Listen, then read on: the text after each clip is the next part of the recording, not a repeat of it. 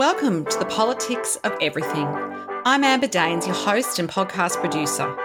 This is a half hour of power, a podcast dropping every week where I unpack the politics of everything, from money to motherhood, nutrition to narcissism, startups to secularism, the environment, quality, and much, much more. Our guests are seasoned in the field or topic of their choice, even if you've not heard of them yet. This is a non-partisan show.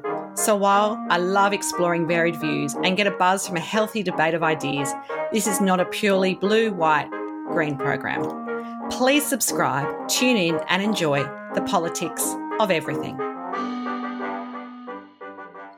Greenwashing is a term most of us have come to learn because it's become part of the modern vernacular. Also known as green sheen, it's the false or overstated claims to deceive stakeholders to believe a company's products or services are environmentally safer or sustainable when maybe they're not. Companies are responding to a world in climate change stress, and consumers really want to do their bit to save the planet, or at the very least not make it less inhabitable.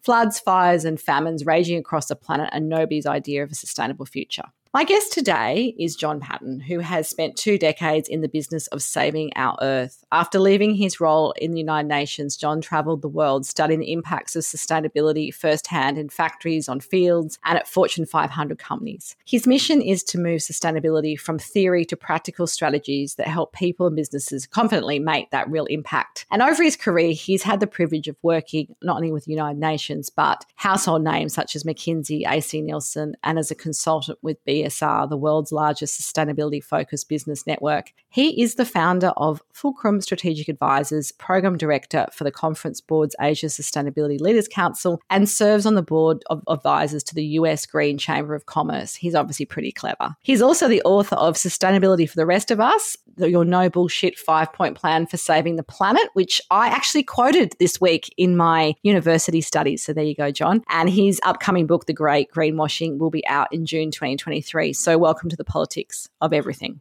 Awesome. Thank you so much for the intro.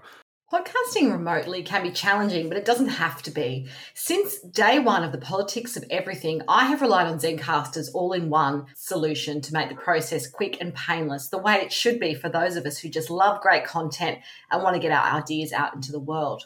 If you know me, I'm obsessed with quality in terms of my guests, my sound, and everything about my show has to be great the first time. I'm time poor. It's so easy to use Zencastr. I'm not tech savvy and you don't need to be either. There's nothing to download. Just click on the link and off we go. Zencastr is all about making your podcasting experience easy, and with everything from local recording to automatic post-productions now in their toolkit, you don't have to leave your browser to get that episode done, and done fast. I have a special offer for you, and hopefully you can experience what I have with Zencastr. Go to zencastr.com/pricing and use my VIP code, The Politics of Everything, all lowercase and one word, to get 30% off your first 3 months of Zencastr Professional. How good is that? I want you to have the same easy experiences I do for all my podcasting and content needs. It's time to share your story. Okay, so do you recall what young John wanted to be? Did you want to save the planet at age 4, or did you think you might be an astronaut or something else? It's funny enough, I actually went through sort of different phases. I mean, I think every little boy wants to be a paleontologist at some phase.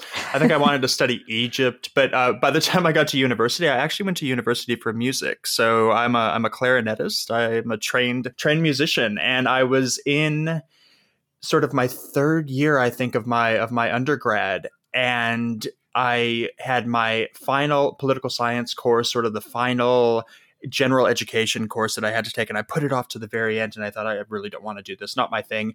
And I sat in the class and it changed the trajectory of my life. And from then on out, I studied politics. So always working in the public side of things, which I guess at the end of the day kind of is that altruistic save the world stuff, but I didn't really call it that at the time. Absolutely.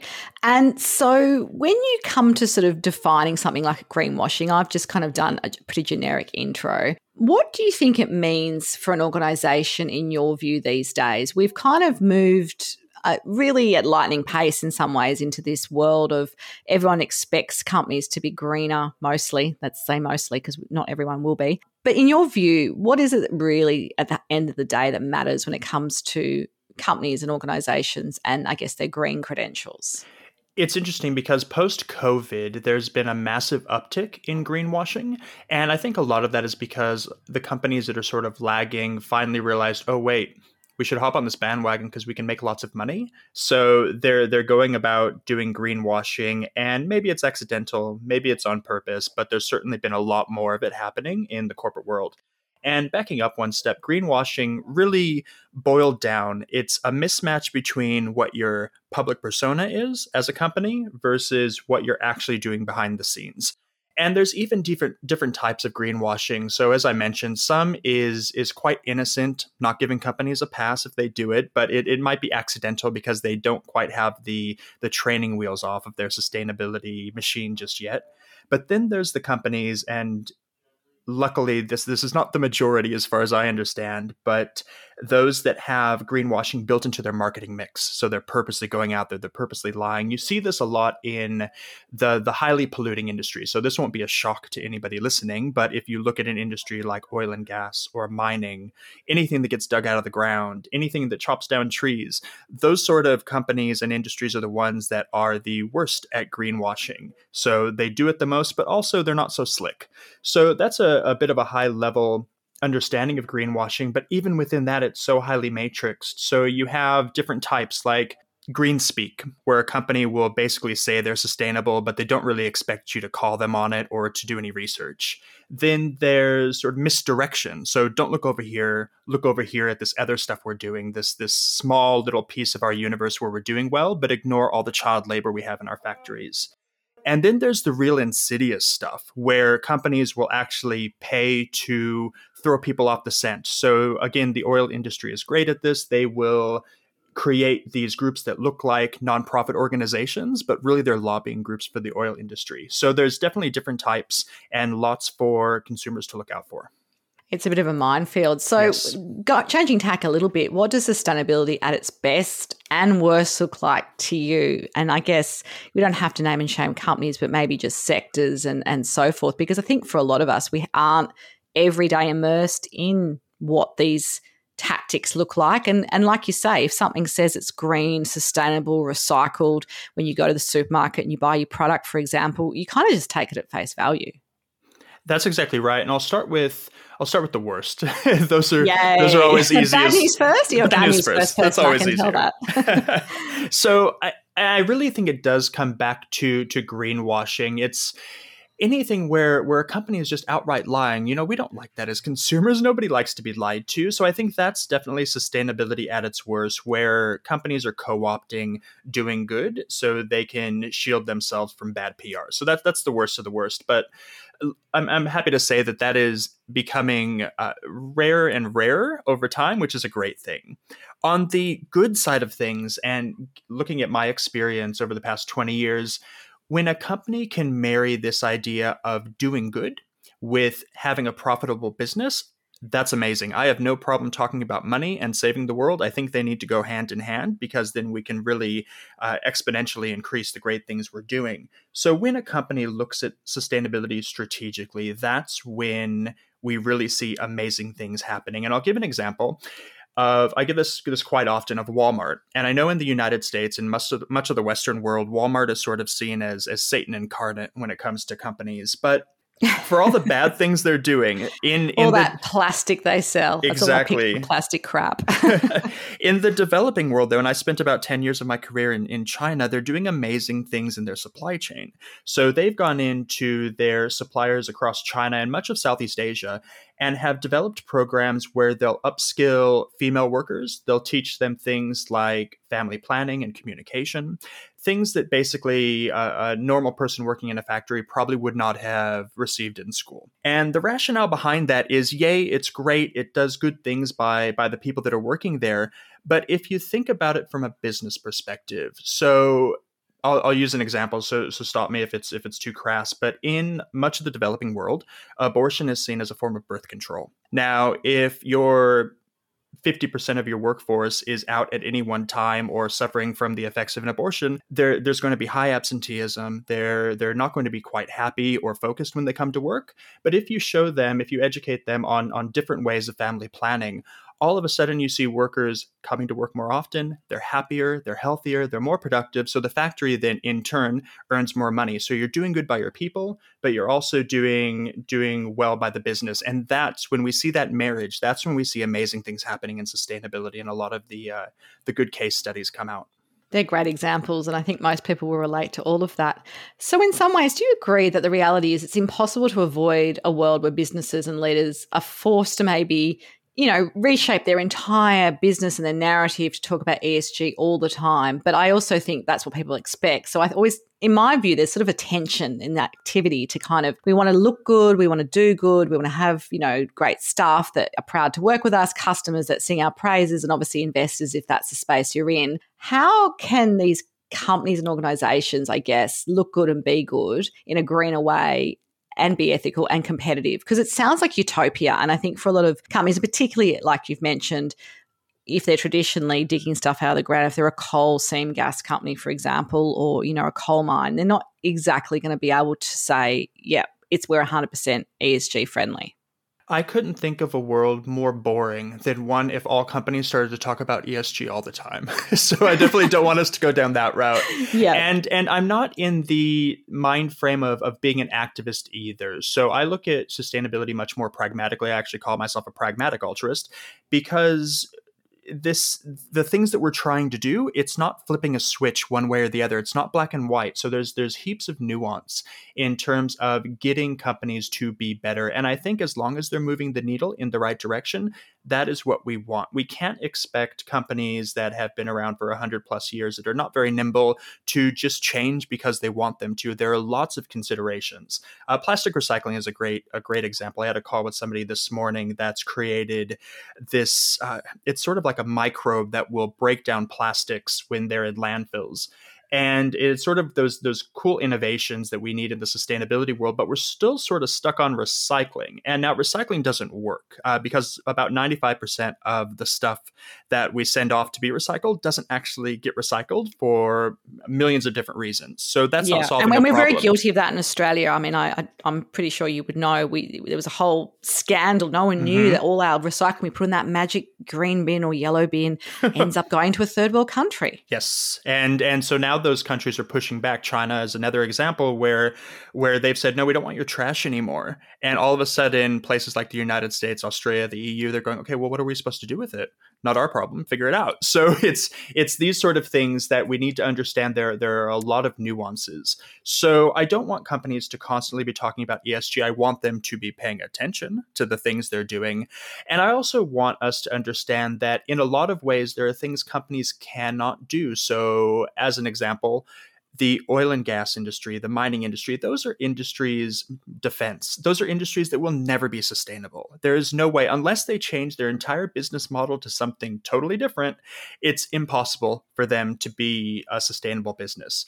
Tobacco, can they do better though? Is it about just moving the needle a little bit? Yeah, and I think it definitely is in the short to medium term. So definitely get them to be better with the things they're doing, but we can't allow them in 50, 100 years time to still be doing what they're doing. I don't think certainly the market's going to allow for that. And as a bit of a hopeful note, I think maybe over the next 10, 15 years, if I'm looking into a crystal ball, I think most companies will just be by default sustainable companies if we're talking about sort of consumer goods. So when a consumer goes to the shelf today, we look and we have to make a conscious decision and probably pay a bit more if we want to buy sustainably.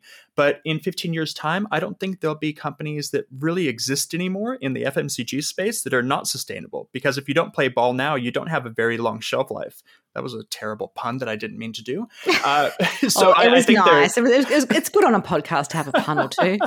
Totally unintentional. So I don't think they're going to be around much longer, and that's a good thing. So I think once we get to that point where companies are all sustainable, they don't need to keep banging on to us about how good they are. Yeah, I think you're right. And I think we get sick of it. And we start tuning out after a while. I think that's the problem. It all starts to sound the same. And, we can only absorb so much information. So how do you think most of us can become more educated to understand that greenwashing BS, as you put it, and not be swayed by things like carbon offsets and, little stickers that we might see that tell us that something's, energy efficient, for example?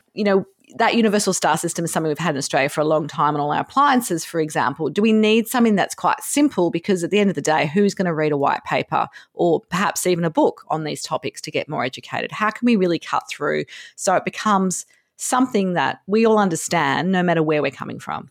Absolutely. It is about simplicity, especially if we're talking about communicating to consumers. That's marketing 101. Know your audience, know what they want to hear, and just focus in on that. And that translates as well to a lot of the work I do with companies around their operations and what they're actually focused on. Because a lot of times they'll try to do a million things. And if you try to do everything, you're going to accomplish nothing. So it's really about focusing, about addressing the things that your stakeholders want. And that's where we see a lot of the biggest progress. So I think it is about simplicity. I love the star rating system. I find it very useful when I'm going out and purchasing any white goods. And even at the grocery store, we see the star system at like Woolies and Kohl's, where you look at something and it has 1 star, which means it's really bad for you, versus 5 stars, which means it's great to eat. That is also a really great way of helping consumers understand what they should and should not be purchasing. The only thing I'm going to say about that, and I've been in PR for a long time, is that some years ago, it doesn't happen now, I don't think. For example, you could actually buy a Heart Foundation tick. So you'd see a Heart Foundation tick to say it's good for your healthy heart on products which, intrinsically, like a chocolate bar is not that great for you. So I think that's the only risk. It's the, that it gets commercialized in a way that's not standard. Absolutely. And I talk a bit about this in my upcoming book on greenwashing, but we see a lot of these stamps of approval on packages. Rainforest Alliance is a good example. A lot of people will have seen the tree frog on their teas or their coffee saying it's sustainably sourced, which is great. But of course, companies and PR firms and marketing departments have caught on to that, and they've created their own labels. So you'll see a package that just has a label that looks like it comes from a sustainable seal of approval rating system, but in reality, it's just the marketing department created a cool graphic. So these are the sort of things that consumers do need to educate themselves on. But things like that are so egregious and so in your face that they really are not going to be around too long either, because consumers are not dumb.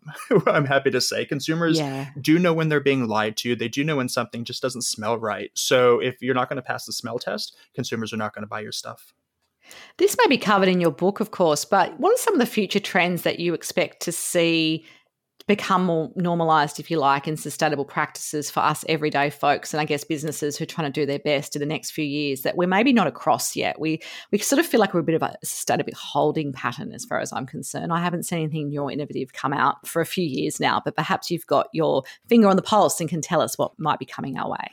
It's interesting because we are in a holding pattern, and sustainability goes through this.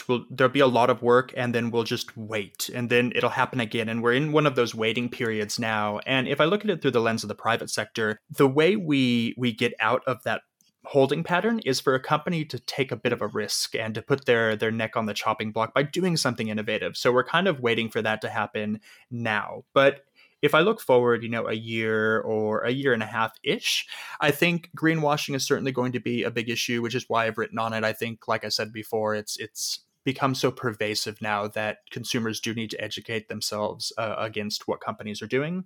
I also think we're going to be moving away from this idea that sustainability has to be done by activists or greenies or people that want us to go live off the grid and give up our phones. I think people understand that that's not exactly how you do better by the earth. So you look at a lot of these antics by groups like Extinction Rebellion or Just Stop Oil. And while they're very good at getting attention, if we're using marketing speak, they're very good at getting impressions. They're not so good at conversion. So right now, we definitely need to be converting more people to the cause. If people don't know that there's something going on with the world and we're burning up, then I don't know. Well, they haven't looked out the window, have they, lately? That's it. I don't know what more to tell them. So they may be a lost cause. But, we really need to be bringing people into the fold and showing them that there are small ways and things that you can do at home or in your own personal life that will make a big difference. Can you give us a couple of examples? Because you mentioned recycling doesn't work, and I think we all feel a little bit virtuous when we put out our, plastics into the recycling bin and wheel it out on a Wednesday night. What else could we be doing? I don't want anyone to stop recycling. I think it's very important that we all continue to recycling. I think the issue happens when we put undue reliance on one particular thing. So I've done my recycling. That means I've done my bit for the earth. Not really. You've done great. Continue to do it. But look at other ways you can also be contributing, because if we all just sit back and only recycle, that's not going to get us very far. And it's the same if we look at relying on an individual, I don't know, like Jeff Bezos to help us or Bill Gates to help us. Yeah, let the rich sort it out for us. That's it. And that doesn't work. They might be able to move the needle a bit, but that doesn't absolve us from doing the hard yards either. And I think the challenge sometimes is it feels like it's an economic privilege sometimes, some of these activities. For example, our family put in solar panels end of last year when we renovated, but that's a pretty bourgeois thing to be able to afford to do. You got to come up with your 10 grand. You've got to, yes, it'll pay off. You're doing a great thing, but that's not something everyone perhaps can do. So I feel like sometimes there's a disenfranchisement of people that maybe in a different socioeconomic group as well.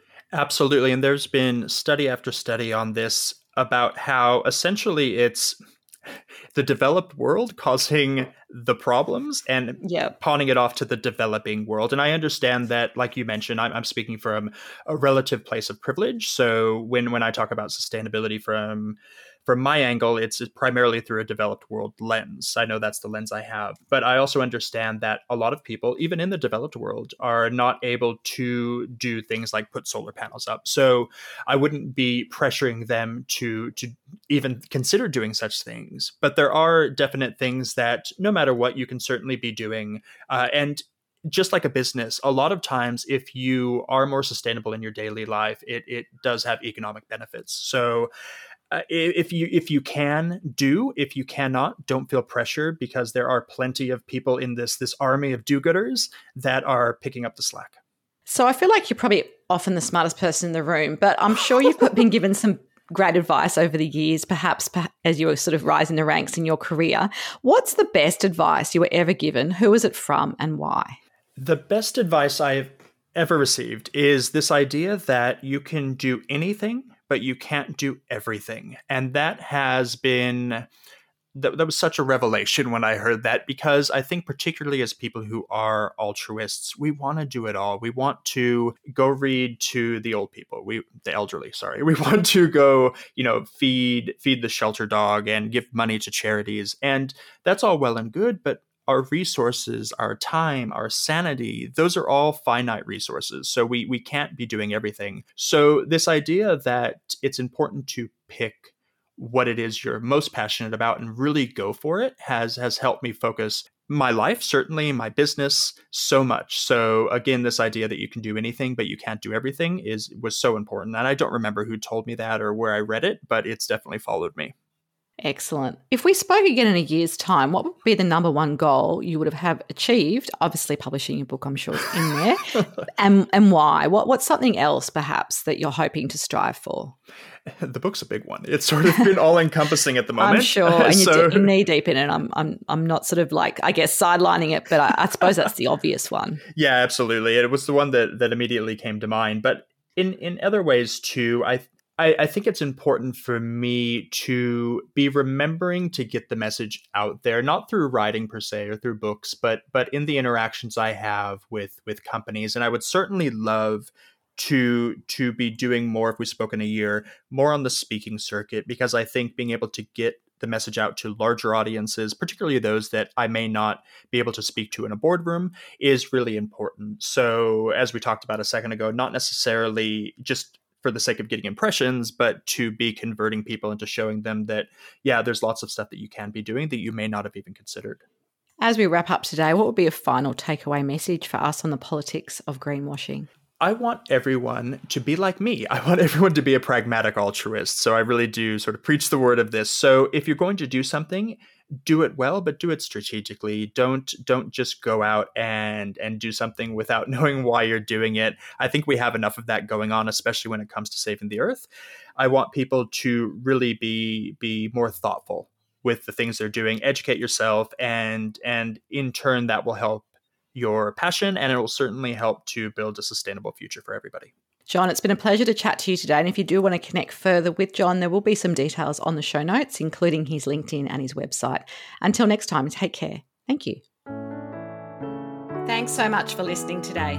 If you've enjoyed the politics of everything, I thrive on your feedback. So please add a short review and share the podcast with your network through Apple, Spotify, and all the usual suspects. I'm always on the hunt for new and diverse guests, so if you or someone you know has a fresh idea you're busting to get out there, please email me at amber@amberdanes.com and my crew will get back to you very soon.